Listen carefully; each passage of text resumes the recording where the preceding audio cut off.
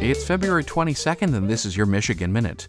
Today in 1875, an important figure in the Underground Railroad passed away in Detroit, George DeBaptiste. Born in 1814, DeBaptiste was black but never enslaved. He served as a valet for General William Henry Harrison and through to when Harrison was elected U.S. president, although serving the shortest tenure of U.S. presidents. It's reported DeBaptiste even held President Harrison when he passed. After moving to Indiana, DeBaptiste served as a barber and helped shuttle escaped enslaved people from Kentucky, who put out a $1,000 reward for his Underground Railroad activities. For the safety of his family, they moved north to Detroit, but remained a stop on the railroad and helped ferry people across to Canada.